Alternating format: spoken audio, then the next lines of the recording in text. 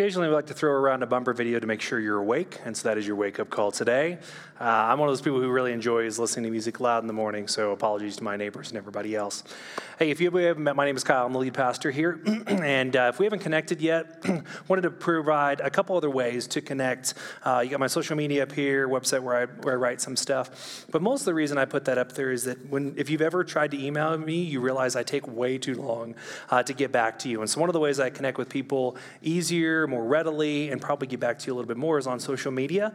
And so that's one of the things that I love to connect with people over. And so if you're on Facebook or Instagram and you want to message me, or if you just want to have a conversation there, I'll probably respond to you a little bit more.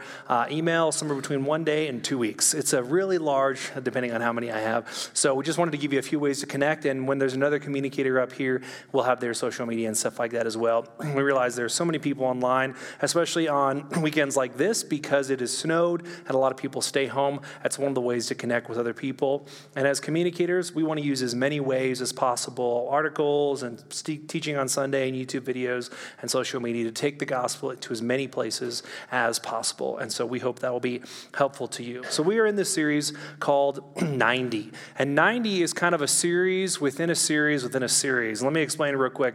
Last year, we decided to take it up upon ourselves to go through the entire Bible in a year thematically, which means we've covered just about every book. And we didn't go through every line of scripture, but we did draw out the major themes in those books and created series around them. And we will finish by May of this year. And then as we approach to the early portion of this year, as we got towards the later part of last year and decided what we were going to do between January and Easter, which is very early this year, we discovered that there was 90 days between January 1st and the Saturday that Jesus was silent in the tomb. And so we decided to call this time period leading up to Easter 90. And part of the reason we did that is because we wanted people to make a conscious decision, an informed decision on whether or not they're going to take Jesus seriously. There were no Christians on Friday or Saturday. The only time that people had the opportunity to become a Christian was on Sunday morning, when he came actually back into life. And so between January and Easter Sunday, we wanted to do a series called 90. And so we broke it up between 3 months about taking Jesus seriously and who he was. And today we're going to talk about this, that Jesus is the answer to our deepest longings. Jesus is the answer to our deepest longings. Now, this is a 90-day series. We've invited people to say, spend 90 days with us, talking, praying, and listening to what Jesus had to say. Our hope for you was every day you pray to him, and then as you come on Sundays and then you're in a group, or you go to one of our events, that you're thinking about him. And the reason it's called 90 is because over those 3 months, we've asked ourselves several different questions. In January, we asked, what did people say about Jesus? Because everyone has an opinion on him, not just in the first century, where some people called him a lunatic, that he did not know what he was doing. He was out of his mind. Some people called him Lord, and some people called him a liar, or basically said, what you're saying about your relationship with God is not true. And that carries on to today. Lots of people have an opinion about who Jesus is, what makes him distinct from everybody else. And then month 2 in February, last month, we looked at what Jesus said about himself. And so if I were to come up to you and say, tell me about yourself, you would probably be the foremost authority on you. You would tell me things that I wouldn't know because you have lived your life, you've experienced things, and you would describe yourself in certain ways. So we looked at the titles that Jesus gave himself.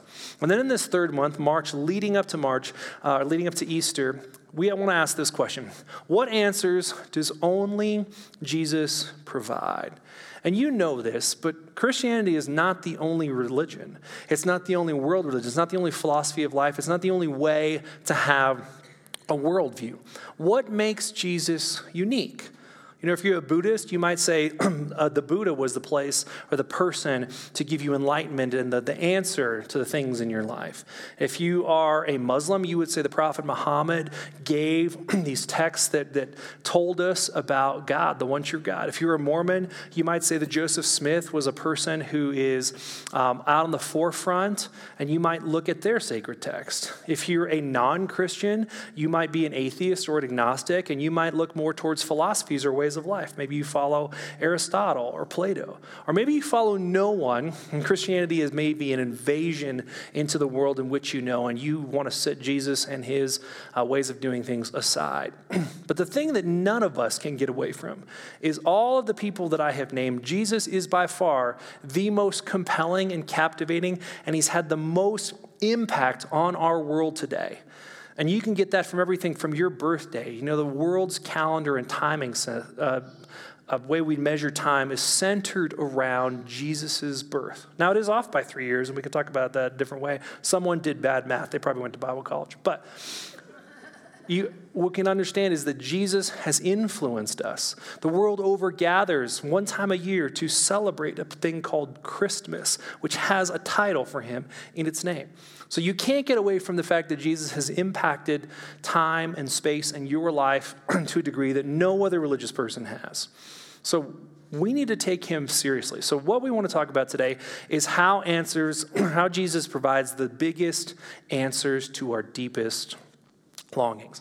Now, if you're a human being and you're alive, which I assume you are listening to this, sitting in this room, when you got to a place where you got to examine your life, my guess is you have asked some version of the 4 questions I'm about to put up there.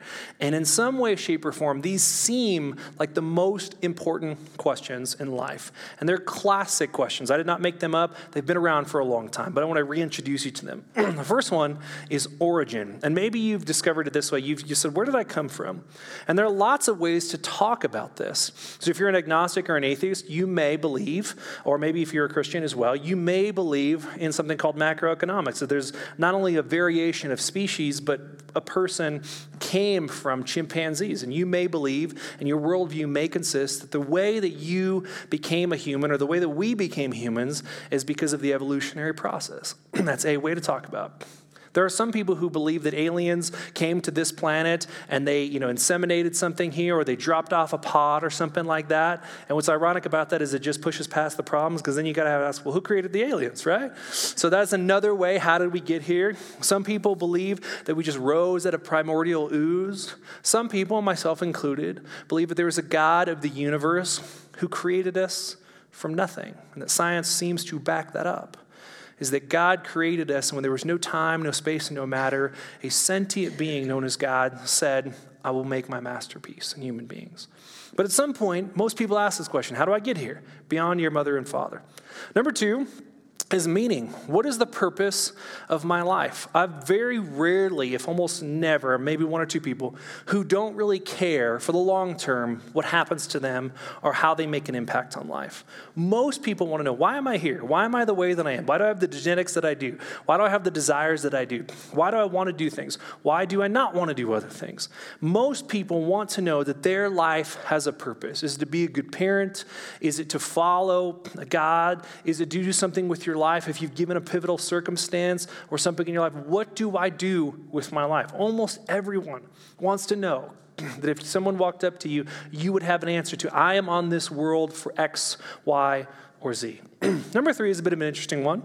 Number 3 is, how should I treat people? It's morality. Now, not everyone asks this question. Most people are just like, I just want people to treat me good. And every once in a while, I get to have like a philosophical, theological worldview question with people, and it always is very, very fascinating to me, especially in certain parts of the United States, when I talk with people and I ask them, is there right or wrong? And sometimes people say no. And I go, well, what happens if I slap you in the face right now? Is that right or is that wrong? It's definitely painful. But sometimes I'll ask people, I said, hey, if I were to steal your wallet from you, would that be good? Would that be right, or they're wrong? And either way, they've lost. Because if they say no, then I go, well, give me your wallet, right? And if they say yes, I go, well, how do you get to this place where you know that something is right or wrong? How do you know that there's a person or a being out there or a reason for you to have right and wrong? So morality, how do I treat others? How do I treat myself? And then the 4th one is often the most interesting to people. What happens to me after I die? Do I just cease to exist? Do I go into this darkness and I have no consciousness and I'm not aware of anything in life? Do I just become a part of the universe like some religions teach? Do I go to a place that's not exactly good? Or as Christianity teaches, do I go to a place to be with God forever? This last question is part of the reason I became a Christian, is that as I watched some people who were around me who I loved and cared about, and their life ended, I wondered, did it really end? Was there somewhere that they went to? And I wanted this hope to be able to see them again. Now, if you were to take these 4 questions, you would probably think these are the most important questions of all time. They're not. They are super important, and most people who have ever lived have asked one, if not all of these questions. And if you had the answers to these questions, your life would fundamentally change, especially the first one. If you believe that you just came to being because of chance, then maybe you don't have a purpose in your life. But if you believe that the God of the universe created you, then you do have a purpose. It would change everything else. Now, my guess is the average person who lives every day, who is a parent, who is a child, who is a college student, who is married, who is single, they have something deeper. And what I want to talk about today is your deepest longings. And I've not met all of you. I don't know all of you personally, and I don't know all of you online, but my guess is the following statement is true. Every person has 2 longings above all else. And it's not the answer to those questions. Those are important, but they're not the biggest. I believe that every person has 2 longings. We all have a longing to be known for something and to be loved by someone. To be known for something and to be loved by someone. Now, your answer to this may be a little bit different. I'm just going to give you a few for me. You know, as a person who is married, and I know some of you are shocked by that, who would put up with you for a length of time, but that's why I believe in God. I'm married way up. So as a husband, I want to be known as a person who loves and cares about Rachel, my wife, that I support her and care for her and lift her up towards Christ with all of my being. As a parent, I've got 2 kids, London and Emma. Most of the time I like them, depends on the day, but they're pretty awesome. And I want to be known as a dad who propels them towards Christ, who lifts them up, who sacrifices for them, who provides for them, who loves and cares for them more than anything else. And then as a pastor, there are some things I'd like to be known for as well. I like to be known as a person who gave the gospel, who wasn't a person who softened the sharp edges of the things that Jesus said. There are things that I don't want to be known for, right? I don't want to be known as a person who watered down the gospel or made it easy on people. But I do want to be a person who encourages. And at the end of my life, that someone said, you know what? I know Jesus because of him. And maybe you have some different ones. And I also want to be loved by all those people. I want to be loved by my spouse and my kids and my church and my volunteers and my staff and also ultimately by God. I want to be known and loved by God. Now, Tim Keller has this great quote, and I'm such a fan of his, not only because of his theological mind, but the way he has this talent of describing things. And I realize he passed on, but I do believe he's alive somewhere, and we'll get to see him again someday. So hopefully he likes it when I quote him. So it says this, to be loved but not known is comforting but superficial. And to be known and not loved is our greatest fear. But to be fully known and truly loved is, well, a lot like being loved by God. It is what we need more than anything else. It liberates us from pretense, and it humbles us out of our self-righteousness, and it fortifies us for any difficulty that life can throw at us. And that's a great way of thinking about it. Here's just a way of kind of summarizing what he just said. You know, to be known and to be loved is helpful but superficial. And to be loved and not known is comforting, but not relational. Let me give you a few examples of these. So if someone knows you, I know some of you really well. Some of you are my neighbors. Some of you are my friends. Some of you are just acquaintances. I don't have the capacity, and no human being does, to know everyone really well that they come across. We have a cap as the people who we can allow into our lives. So some of you I know a little bit. Some of my neighbors I wave to. Some of them I've helped them rebuild a fence. Some of them I know their kids and their people really, really well. But I don't necessarily love all of them to a degree that I would love my family, my kids, and everyone else. It's superficial to some degree, which is not necessarily a bad thing. Again, we all have a capacity for that. So to be known can be helpful, but it's superficial. I may not do something to someone I know superficially or for someone that I would do for my own kids or for some of you or for the people in my family. Now, to be loved and not known is comforting, but it's not relational. You know, imagine someone came up on a Sunday and they'd be like, hey, I really like your message. I want to let you know how much I love you, Kevin. I was like, that's not my name. My name is not Kevin. My name is Kyle. And if they walk away, they'll be like, see you next Sunday, Kevin. I'm like, gosh, And if your name is Kevin, blessed to you. I'm not saying anything bad about that. But if someone claims to love me and they don't know the basics about me or the basics about you, it's not relational at all. In fact, you might deem it as fake. So you need both. And in terms of having a relationship, and we'll ultimately talk about this as a relationship with God, to know someone and love them, you need both. When you know someone, you know how to help. And when you love someone, you want to help. You need both of those. But what happens when you don't get those two fulfilled? And I promise I will get to Scripture. I just want to set up our time today. Feeding any longing becomes unhealthy if we feed it with the wrong thing or with the right thing in the wrong amount. Some of you are missing one of these two. You've been known but not loved. You've been loved but not known. The people who have both of these for you, there's such a great authentic relationship that you have. But some of these you have been missing for a long time. I used to live in Orange County, hold the booze, and I'm from California, sorry about that. But one of the things that was so apparent when I lived there was the fact that so many people grew up, and it's not just a California thing, but so many people grew up without the love of their parents. Some of them never knew their parents. Some of them had a father or father figure that was absent or not really kind to them. And at least the women in my life, the people who were friends and the people who were family members, some of them went on to feed this desire to be loved with men who would never love them. And some of the men I knew had a relationship with their father that you would describe as toxic, terrible, or just absentee, and they would fill that longing with the wrong relationships. It was the wrong thing. But you can also fill something with the right thing in the wrong amount. Let me give you a few examples, just a personal one. I am a Christian and I am a pastor, and one of the things I'm afraid of more than anything else is when my kids grow up that they will walk away from their relationship with Jesus. And so during that time, I ask them to, and sometimes compel them, to read their Bible, to pray, and to come to church. Now imagine if I did only that, like put the Legos away, we're doing a Bible study for 5 hours. Do you think my 13-year-old wants to do that? Probably not.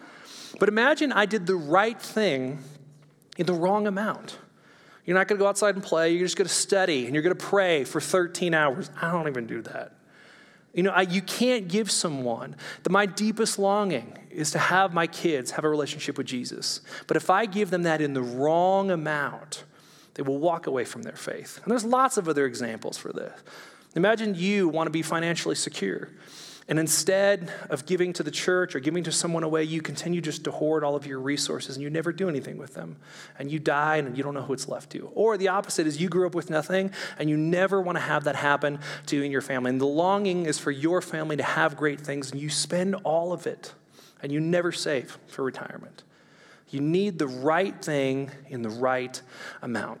Which brings us to our time with Jesus today. So in Matthew chapter 16, Jesus has this, in my opinion, this conversation with Peter about these two subject matters, both knowledge and love. So in Matthew 16, we're going to look at this conversation. It's a very famous conversation, particularly for Catholics. And so if you're Catholic, you're going to recognize a portion of this. But what's happening here is that Jesus has been around with his disciples for a long time. And he gets to this place where he starts to ask them this question: do you and does society really know who I am? And he doesn't quite ask that in that way. He does ask this question, who do people say I am? And then, kind of towards the end of his conversation with Peter, he asks, do you love me enough to carry out what I'm about to tell you to do? Now, the good thing about preaching two gatherings is when I preach the first one, people give me feedback. And the feedback I got was this isn't an overly encouraging message. And I want to say it actually is, but you're going to have to stay with me to the end. Because for a little while, you may be like, oh, this is challenging. But I promise you, at the end, it will be encouraging. So Jesus has this relationship with his disciples. He hangs out with them for somewhere between 3 and 3.5 years. And during this time, they should have seen enough of him to know who he is and to love him enough to carry out his wishes. But that's not always the case. So in Matthew 16, it says this: when Jesus came to the region of Caesarea Philippi, he asked his disciples, who do people say that the Son of Man is? Son of Man is Jesus' favorite title for himself. Pastor Roy talked about this a couple weeks ago. It is a divinity title, and it's talked about in the Old Testament, and it basically tells people who Jesus is, that he is God incarnate. And that's a message for a different time. So they replied, oh, well, if you ask around town, you take a poll to people, here is what people have said. Some people say you're John the Baptist, which is awkward because John the Baptist is his cousin and they walked around together. But maybe people just assign the title of the Son of Man to John himself. Some people say Elijah, an Old Testament guy who did all these incredible things. And Jesus, you done incredible things. So people think maybe there was reincarnation or maybe you kind of appeared in the way that Elijah did. So others, Jeremiah or one of the other prophets. And so Jesus said, okay, that's the public opinion. That's people who have not interacted with me as much as you guys have. You, my 12 disciples, have been around me for about 3 years. You've watched me, you've heard me talk. Who do you say that I am? That's what he says. But you, not the crowd, who? Who do you say that I am? Now, this is where it's really fun to poke fun at Peter a little bit. Peter is that annoying guy in the class where if anybody says, hey, who knows the answer? He shoots his hands up. I know it. And everyone just wants to smack him because they're like, yeah, we get it, Peter. Like Jesus was like, who wants to walk on water? Peter's like, me, that's me. He always in the Gospels is first to go, often to his own detriment, and sometimes in incredible ways. And so the other disciples are like, I'm not touching this one. This is a test. And Peter's like, I know this answer. I got this one. So Simon Peter, and we'll get to the duality of his names in just a second. Simon Peter answers Jesus' question. You are the Messiah, the chosen one, the Son of a living God. And it's an incredible, and Jesus is like, that's the right answer. That's the answer that I'm looking for. Good job, gold star. Peter probably pats himself on the back, and Jesus is like, I'm not really done yet. So Jesus responded, blessed are you, Simon, son of Jonah. He takes him back to who he really was because Peter was renamed from Simon to Peter. And a lot of people would correlate that to the new way that Jesus is going to give him a new purpose in his life. But Jesus goes back and he says, Simon, son of Jonah, because flesh and blood did not reveal this to you, but my Father in heaven. And I also say to you that you are Peter. Now, Peter, the Greek, Koine Greek of his name, Peter, is Petros, which simply means rock. So he's kind of using this play on words here. On this rock, I will build my church. So, Peter, you are the rock, but honestly, I will build my church upon your rock. Now, if you are a Catholic or an ex-Catholic or a curious Catholic or whatever you want to describe yourself in terms of Catholicism, this is a very pivotal portion of your faith and the structure of the Catholic Church. Because most people believe, especially if you're a Catholic, that it is in this portion, in Jesus' conversation with Peter, is that they got their structure of the Catholic Church. The reason that they have a pope is because Jesus said, because of this position that you hold of influence, Peter, I will build my church. Now, I read this in a different way. I read this very much so as that Jesus is talking about the confession and the illuminated way that Peter, that was revealed by the Father of who Jesus was, that the confession, that the acknowledgement that Peter says about Jesus, that's the foundation of our church, not a position. And part of the reason that's so important to me is because there is no person in the church that will ever replace the importance of Jesus Christ. Not a person, not a pastor, not a politician, not anybody. And that's foundational. It's important. So Jesus says to him, on this foundation, again, in my opinion of what Peter has said, and the gates of Hades will not overpower it. And most people think that the gates of Hades are being held in. And Jesus is essentially saying, we're going to charge through the gates of hell with this gospel. And the gates of hell will not be able to overtake it. Satan's got no shot when it comes to me. So then from then on, Jesus began to point out to his disciples. And he continues on. He basically helps them understand what this would look like. Now, everyone loves a good speech, especially a Braveheart speech. We're going to take the castle. We're going to charge the hill. We're going to do this thing. Everyone loves that until it comes to the point of how that is actually going to happen. So Peter and the disciples must have been like, yes, Lord, let's charge Hades.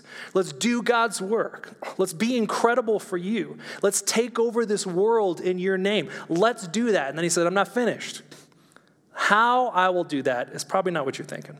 So from then on, Jesus began to point out to his disciples first, the people, his inner circle, that it was necessary for him to go to Jerusalem and suffer many things. And next week, we're going to talk about the power of suffering and blessing. And next week, I hope you'll show up to this because if you haven't suffered in your life, you will at some point. And at some point, you have to understand what to do with that suffering. And some of you have suffered so much in your life, and you know exactly what to do. But I hope you'll come back because there's a paradox here in suffering. But we'll talk about that next week. So many things from the elders, chief priests, scribes, and to be killed and to raised on the third day. Now this is where the apostles are and the people who followed him were probably like, all right, time out. I don't really want that to happen. We kind of like it that you're doing miracles. We kind of like it that you're healing people. We kind of like it that you're exorcising demons. We kind of like it when you take a small bit of food and you feed all of us. That part's our favorite.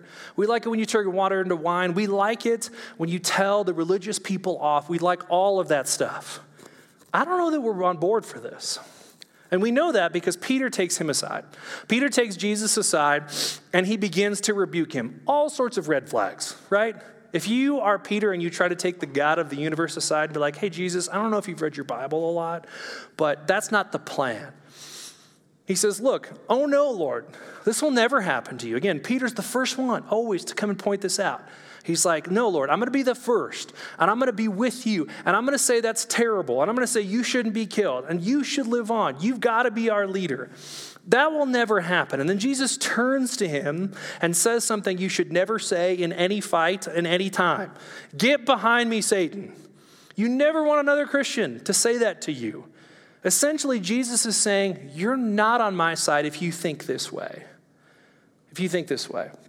You are a hindrance to me, Jesus says to Peter, because you're not thinking about God's concerns, but about humans' concerns. And this is a big challenge here, because Peter should have known better.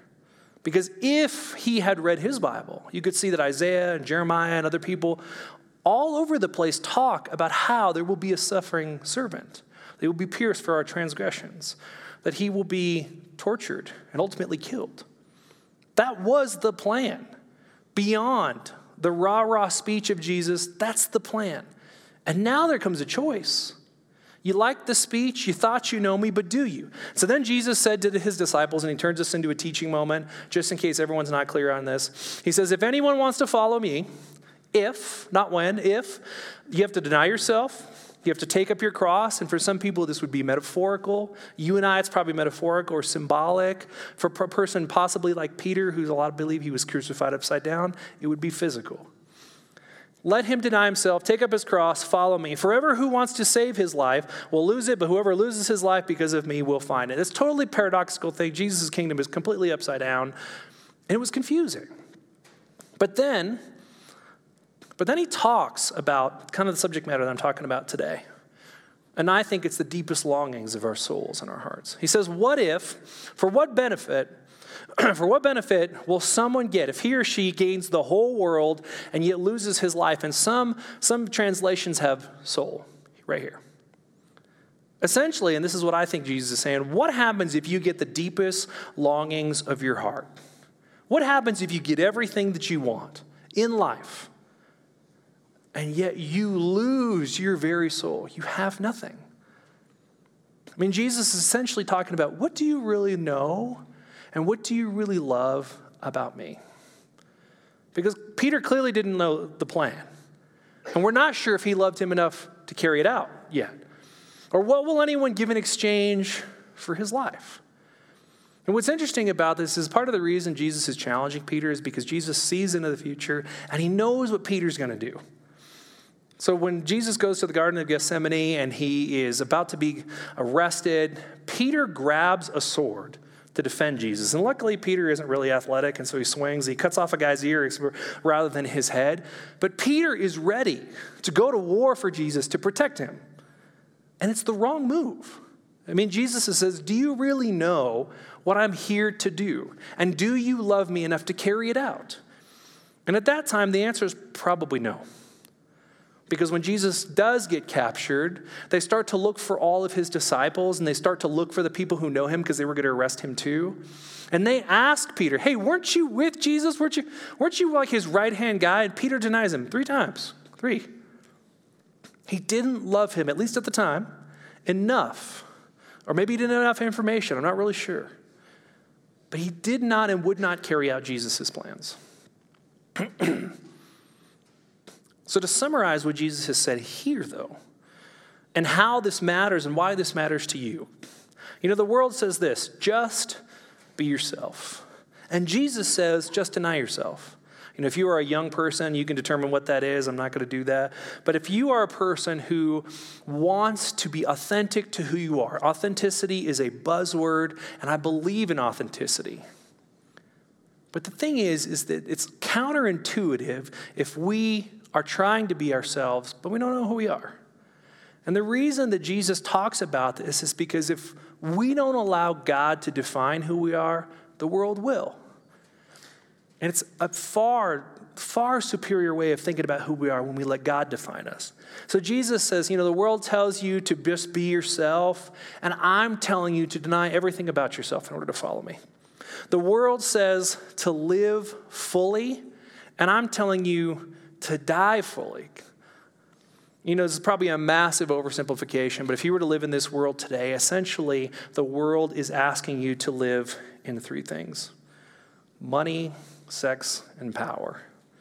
If you have the right position, if you go through and get all of your desires in a physical man, and if you have the financial security to do whatever you want, that is a full life. It has always been, doesn't matter who's in charge, the basic three things that the world believes will give you a full life. And Jesus says, you've got to die to all that. You've got to die to all that to follow me. And then the third one is the worst piece of advice I've ever heard anybody ever give anyone, is the world says, follow your heart. Anybody who tells you that, run in the other direction.